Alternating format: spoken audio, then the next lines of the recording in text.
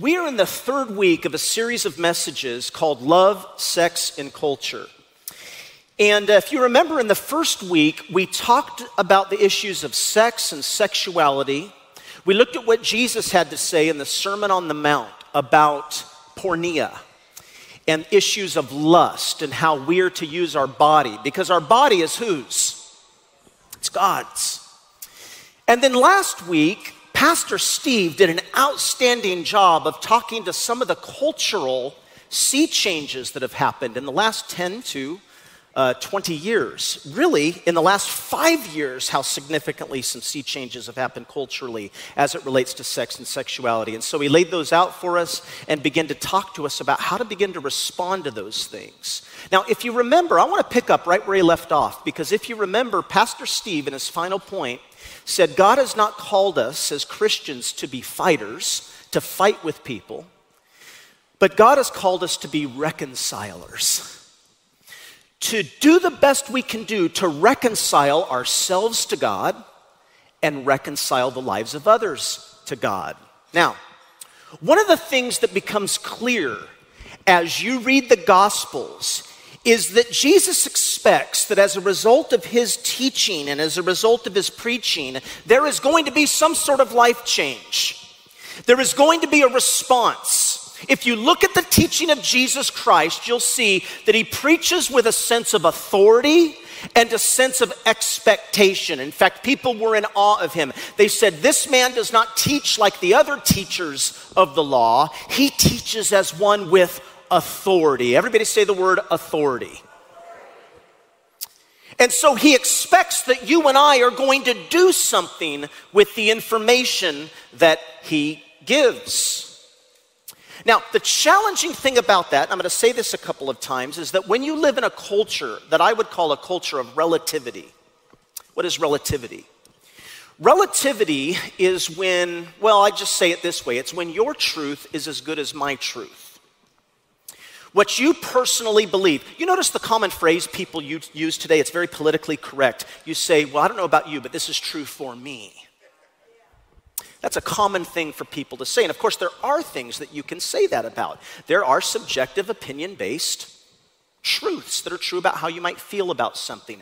But the problem is that our culture, the pendulum has swung so far one way that they're making statements like that, not about subjective truths, but about objective truths. Things that are objectively true and are true regardless of what your feelings think about it. That's a problem when you live in a relativistic culture. Now, you lay that culture against the backdrop of Jesus Christ, who came and taught as one with authority and expected that we would do something with the information. And I'm just going to say to you, we may have a problem then. In fact, the very first public words of Jesus, him beginning his public ministry, you'll notice it says in Mark chapter 1, verses 14 and 15, you can see this in your notes, it says, Jesus came into where? Preaching the what? Gospel of God. We're going to hear the good news of who? God. Obviously, this is information that comes from the top. And then he goes on and he says in verse 15, saying, the time is fulfilled and the kingdom of God is at hand. Repent. Repent and believe the gospel. Now, this is an interesting phrase. Apparently, there is a particular shape to time. He says, what has happened until now, he says, has been waiting for something. History has been leaning forward toward something.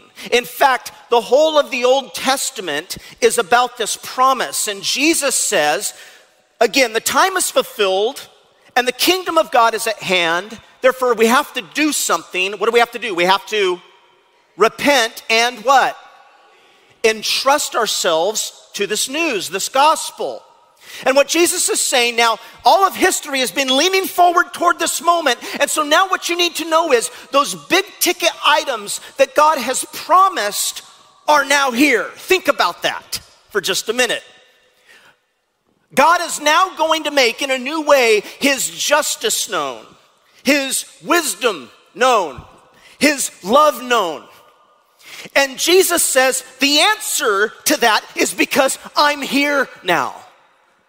Well, you see, these are things that in a way they had never seen before. And so when Jesus says this, he's calling human persons to a response. In other words, what I'm trying to say to you today, listen to me, is that the announcement of the gospel is a summons. It's a summons to all human persons that now is the time to repent. Now is the time to believe or entrust yourself to the gospel. Now, we have to reconcile that even though we live in a day and age of relativism. Relativism that says that your truth is as good as my truth. Because if that, first of all, doesn't make any sense, does it? If your truth is as good as my truth, and those are two opposite truths, well, it can't be true. It just doesn't make any sense.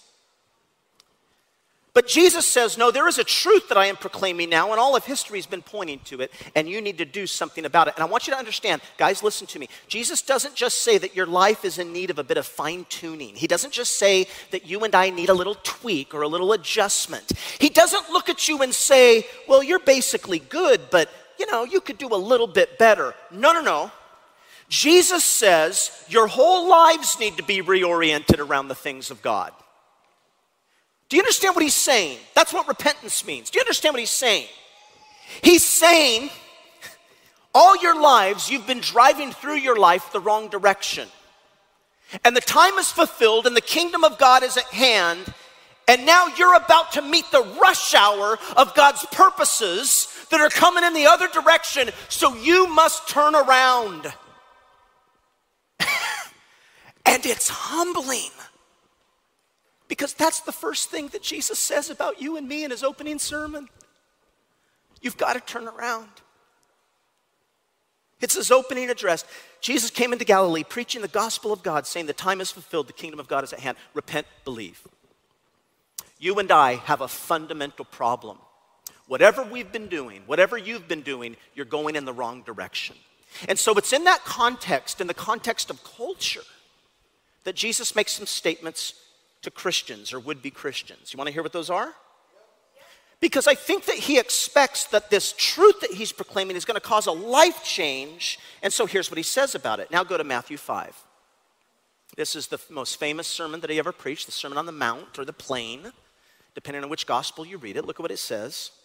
He says then, you, Christian, blessed are you when people do what? Insult you, or and falsely say all kinds of evil against you because of me. Notice the presumption that people will say evil about you because of Jesus Christ. Can I ask you a question? Has that happened to you? Are you living your Christianity in such a way that people look at you and say, oh, I don't like that?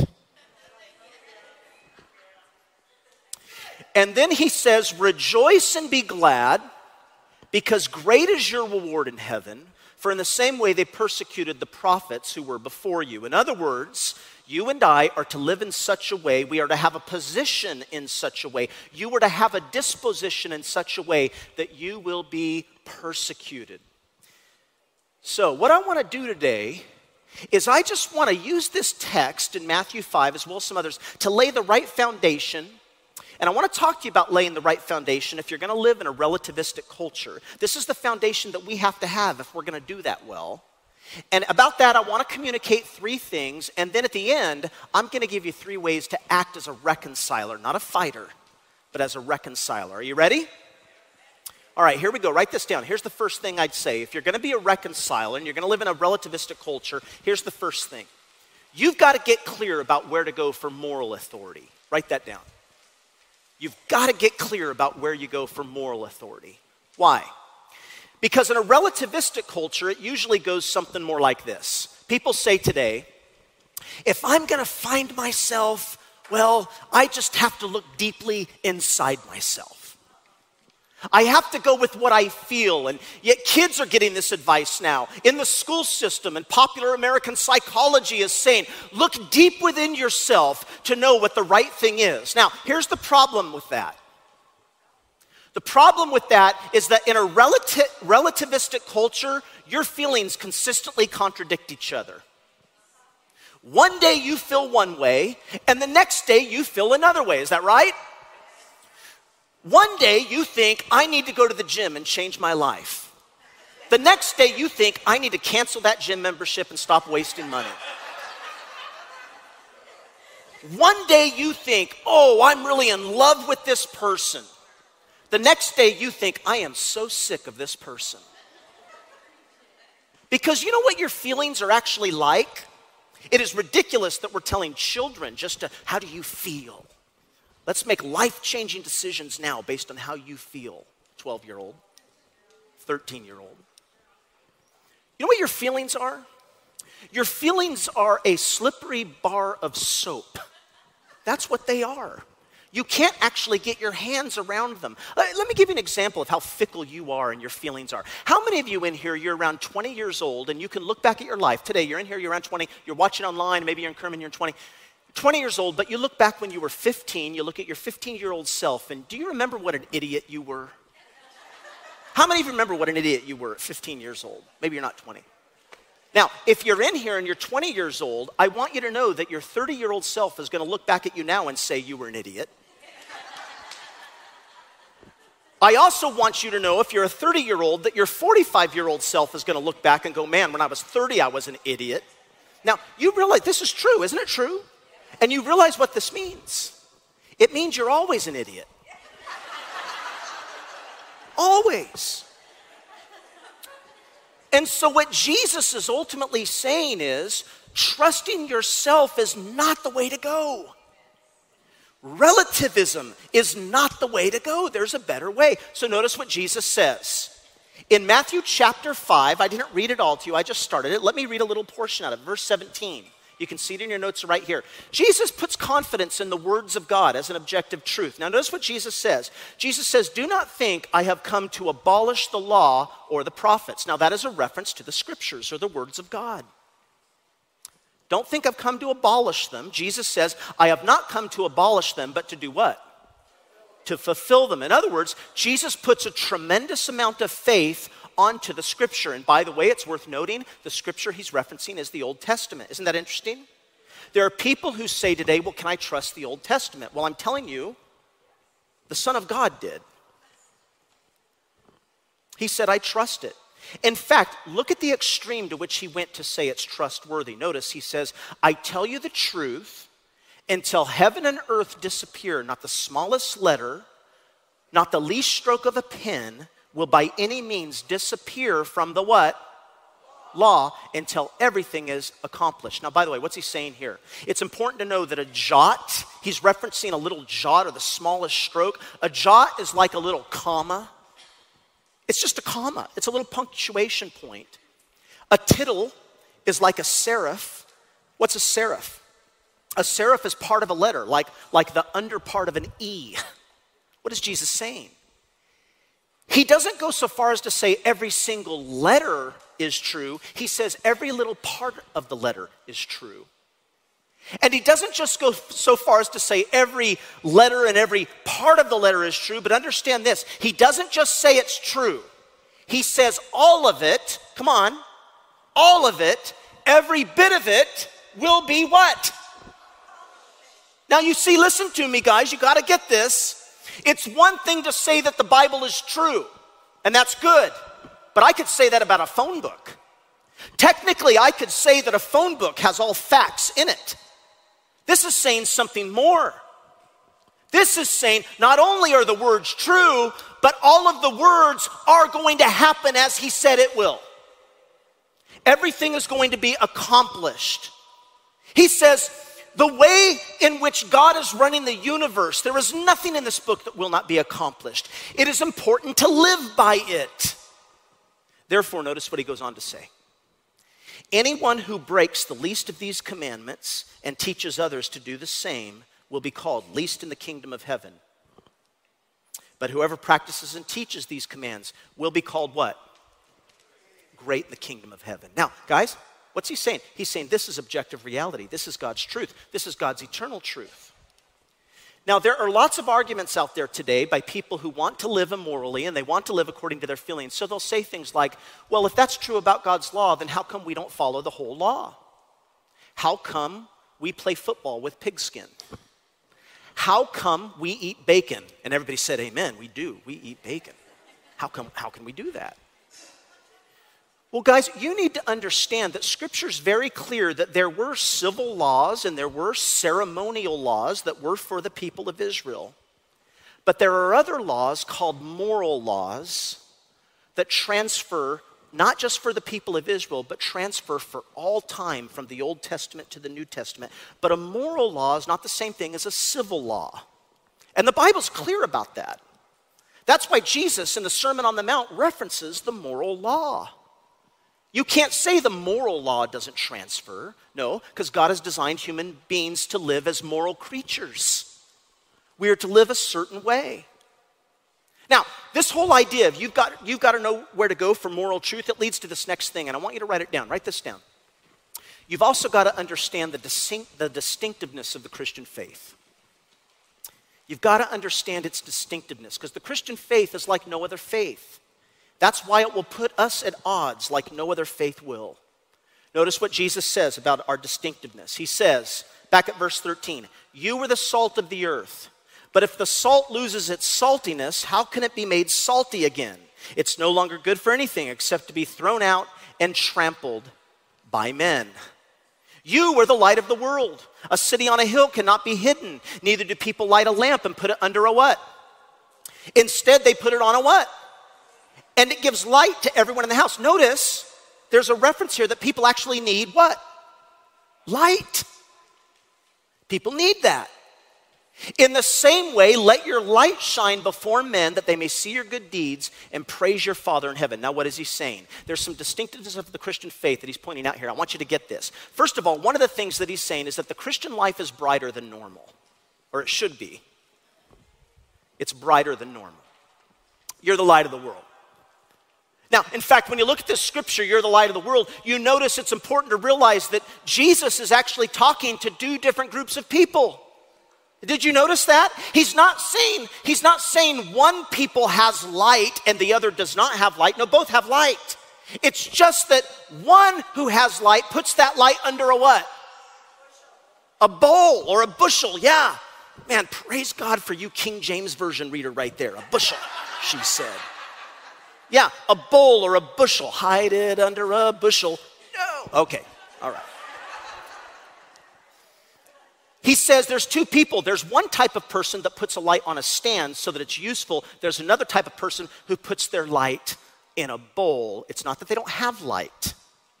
Now, I'd ask you, what do you do with yours in today's culture? Don't you see that both groups of people have the capacity to distribute light? It's just what they're doing with that light that is the difference. And Jesus says, don't do it. Don't put it under a bowl. In the same way, let your light shine before men that they would see your good deeds. By the way, one of the reasons the church has hurt so many people who are sexually broken like me, and I am sexually broken. I have made profound mistakes and sinned terribly. I've embarrassed myself and my family. But I can tell you that one of the reasons the church has hurt people is not because we're not sexually broken, but it's because we spend a lot of time preaching at people. But notice what he's saying is let your good deeds shine in such a way that they would glorify God. In other words, we're supposed to be living differently. We're actually supposed to be acting differently. It's not just what we believe or preach, but we live distinctly. In fact, let me press this a little bit further about who we're supposed to be. Notice he also says, you are the what else? What else is it? You are the salt of the earth. What is salt?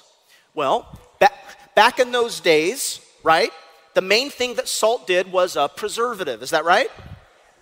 And so because it was a preservative, you didn't put salt into water because water doesn't go bad. Where do you put salt? You put salt into things that are going bad. Yes, like meat. Meat's going bad. Meat falls apart. So much like the light, what this is telling us as Christians is that by the nature of our Christianity, when we see things that are falling apart, it's our job to get in there. When you see somebody who's emotionally falling apart, you get in there. When you see somebody who is psychologically falling apart, what do? When you see somebody who's spiritually falling apart,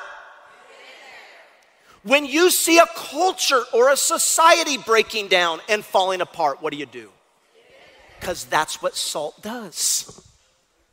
You're light, you're salt. The Christian life is brighter. Write this down. Here's the second distinctiveness. The Christian life is supposed to be deeper. It's deeper. Why? Well, notice Jesus makes this statement in this sermon that we're looking at here. This is a powerful thing. Notice what he says. He says, "For I tell you that unless your righteousness surpasses that of the Pharisees and the teachers of the law, you certainly will not enter the kingdom of heaven."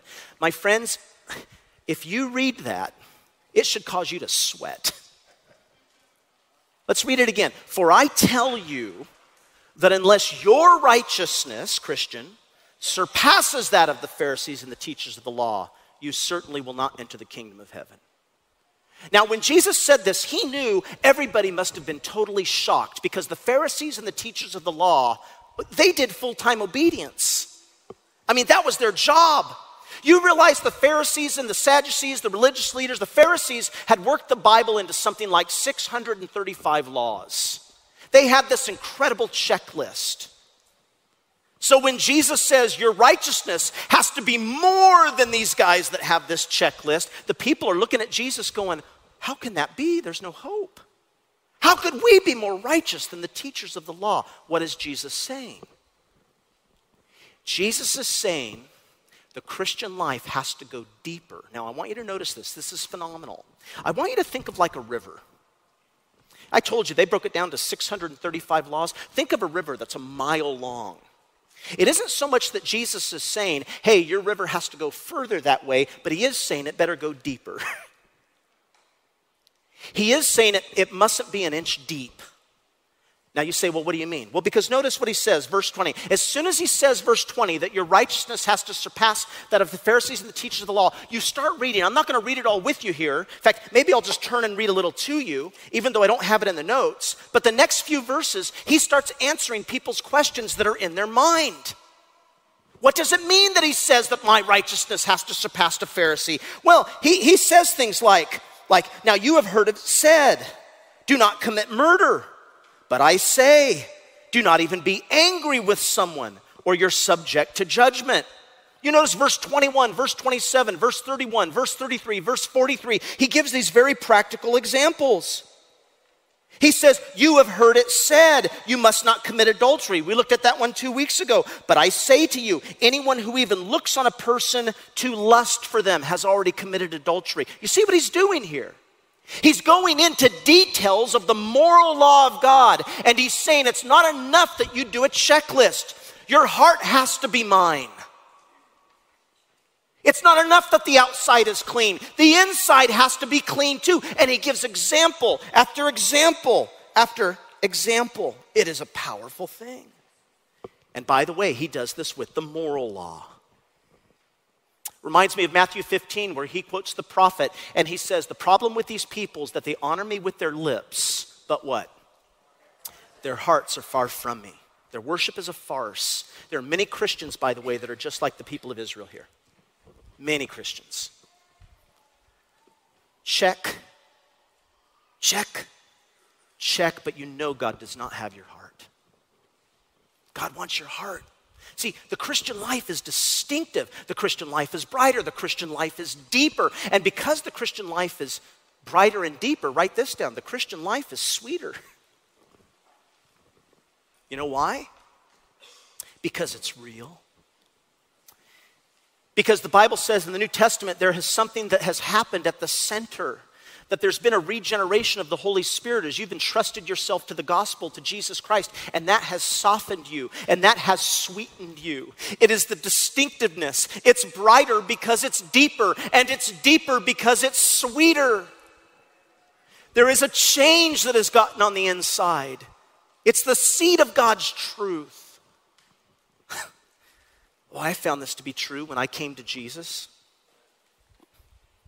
Psalm 1 says, for example, of the person who really loves the Lord, oh, the joys of those who do not follow the advice of the wicked or stand around with sinners or join in with mockers, but they delight in the law of the Lord.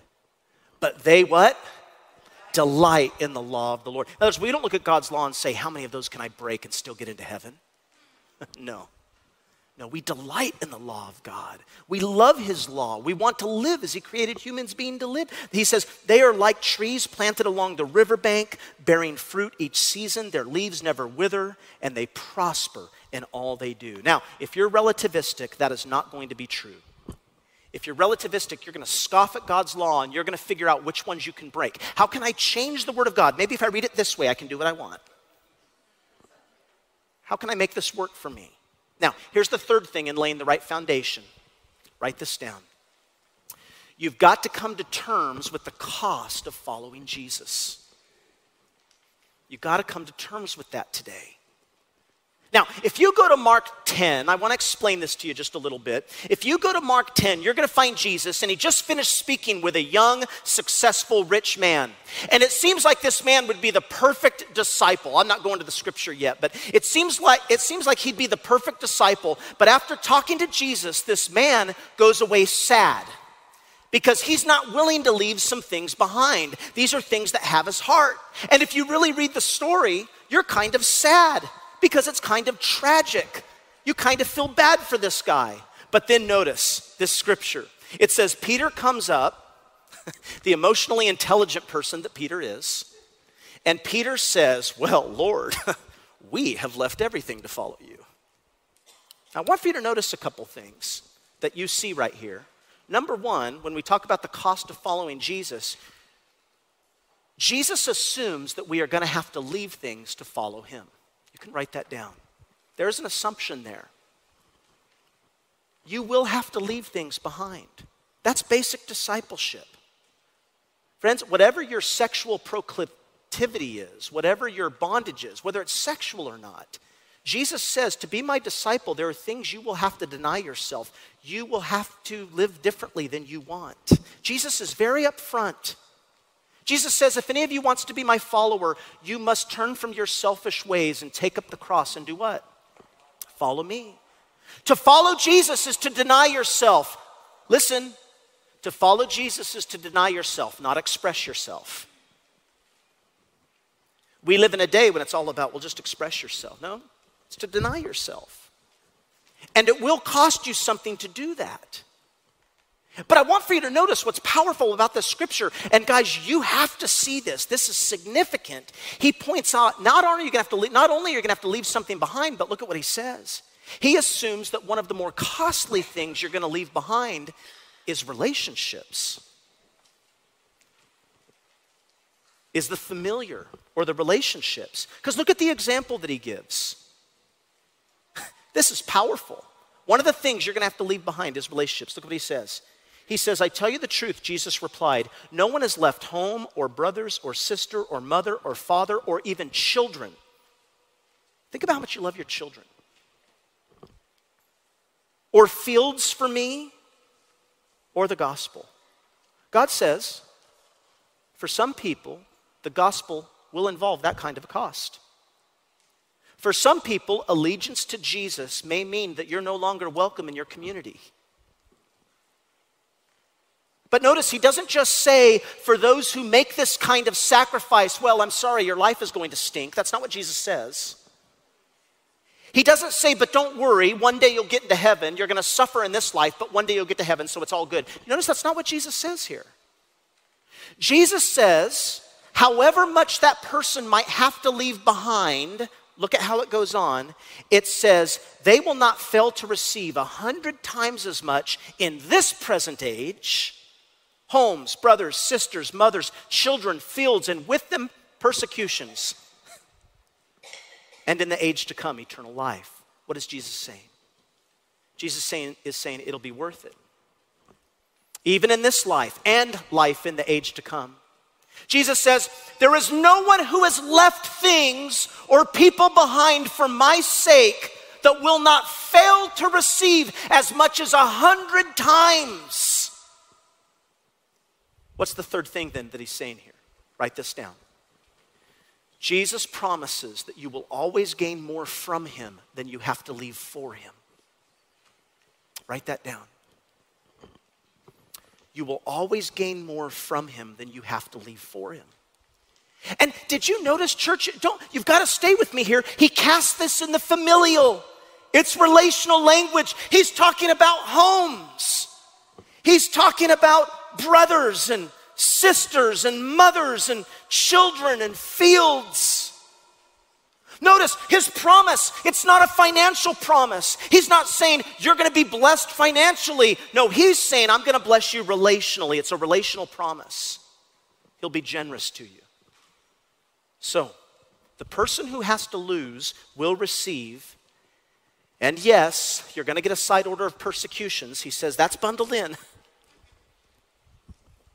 But he promises you relationship in places that you can belong. And these are going to be communities that you can turn to. Now, guys, I need to give you a thought experiment before we're done. And we're going to hit the last 3 points. They're going to go much faster than the first 3. But I want to give you this thought experiment for just a minute. Ready? I heard, by the way, one of my heroes, he's a gay British pastor by the name of Sam Alberry. He lives chaste. He is gay. He is one of my heroes. He's an amazing dude, and he speaks to these issues. I'd encourage you to Google him and look him up. In fact, I listed his book a couple weeks ago. It's on our website where he has several different books. But he said this, I heard this years ago, I'll never forget it. He said, let's imagine a gay person, for example, or a transgender person. Let's imagine they come to Christ. They come to our church. Imagine they come to this church. They come to Jesus. They come to faith. Now, what Jesus is saying here, you understand, is that as a result of coming to faith, they should have more family now than they had before. Let's look at it again. He says, they will not fail to receive 100 times as much in this present age. Homes, brothers, sisters, mothers, children, and fields. And with them persecutions. What's he saying? He's saying you should have more community than you had before. You should have more intimacy than you had before. Now, guys, here's the thought experiment. You ready? I want you to think about yourself. And I want you to think about our church. I want you to think about your family. I want you to think about your small group. How do you think you would do fulfilling this promise of Jesus with a gay person or transgender person? How do you think our church would do? How do you think that we would provide community for that person that comes in and is open, that that's their brokenness, that that's their struggle? How would you personally answer that call? Now, as I say that, some of you are thinking to yourselves right now, you're like, boy, I don't know.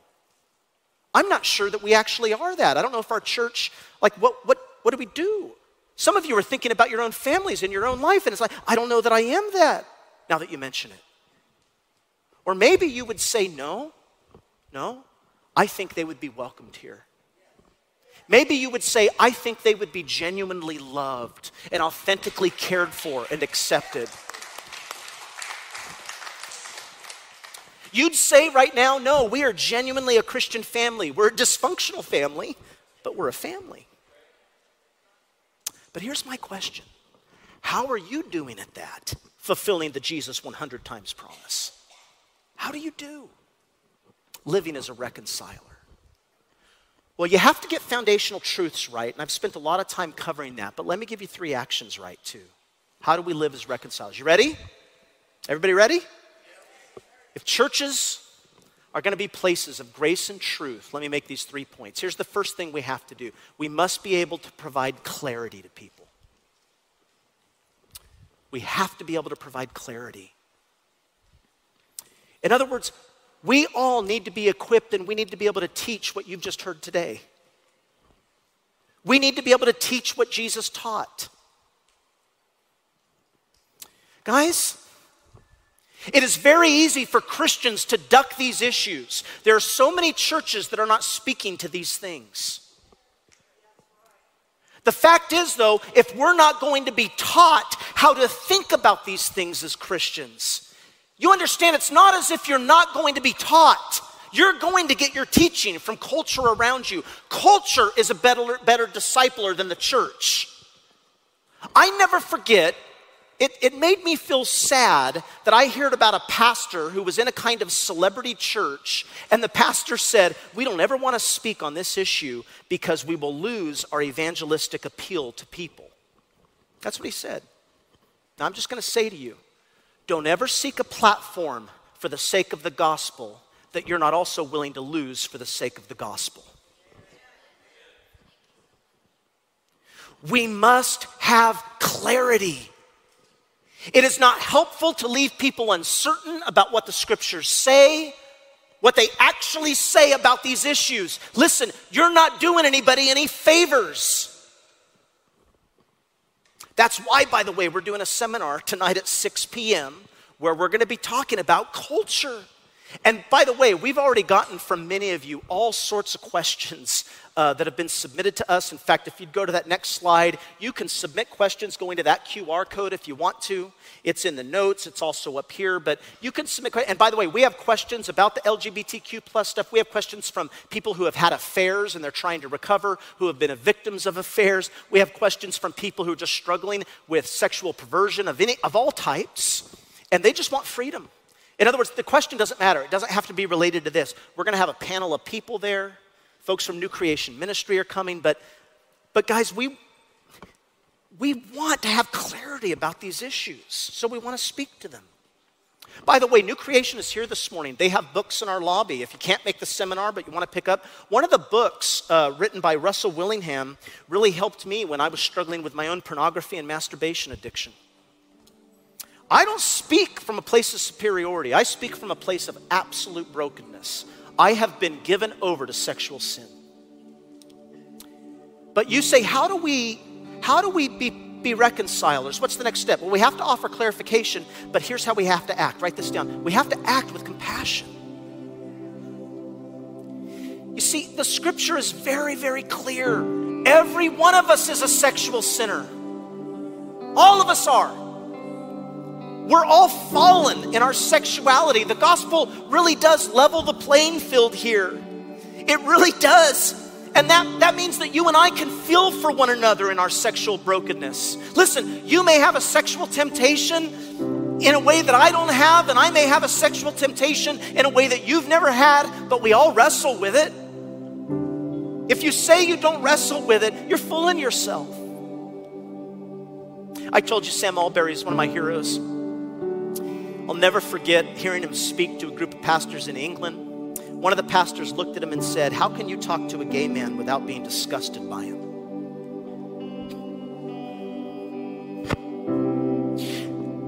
I was thankful that Sam Allberry looked at him and said, "Well, sir, it's easy. It's by being more disgusted by your own sin than your brother's sin." That's the answer. When you are so disgusted with yourself that you look at everybody else and say, "Oh, that's nothing. I'm right there with you though.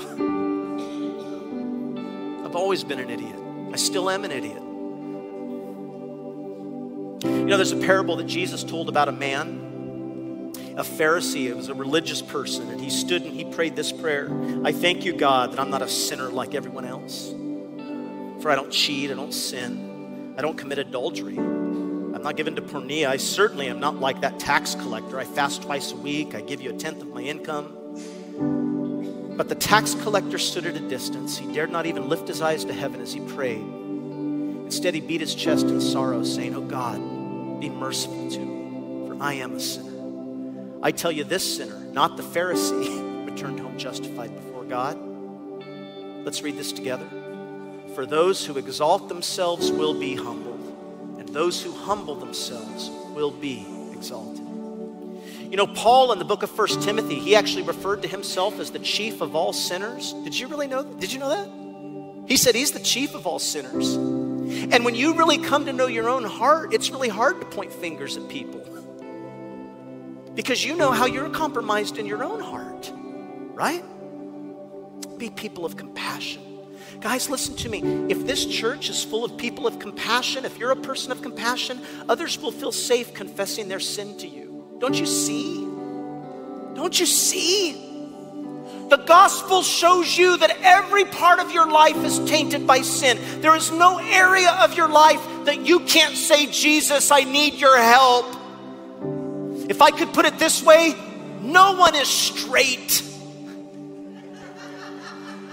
No one is straight. Because what does it mean to be righteous? Righteousness is about being straight, being right. And the Bible says none of us are straight. One of the problems with us as Christians, if I could just speak or meddle in your life, is that we hear the scripture that the Holy Spirit has come to convict of sin, and we go, oh, he sure does. I'm convicted about everybody else's sin. God says no. It's when you're convicted about your own sin that you become more compassionate. And then where should that lead you? No matter what your background is. It leads you to number 3, if you just write this down. We have to be people that provide community. You know the picture that Jesus gives? I read it to you in Mark chapter 10. It's so powerful, it's so unique. Because, guys, do you understand? There is a sense in which Jesus says it's up to us to fulfill it.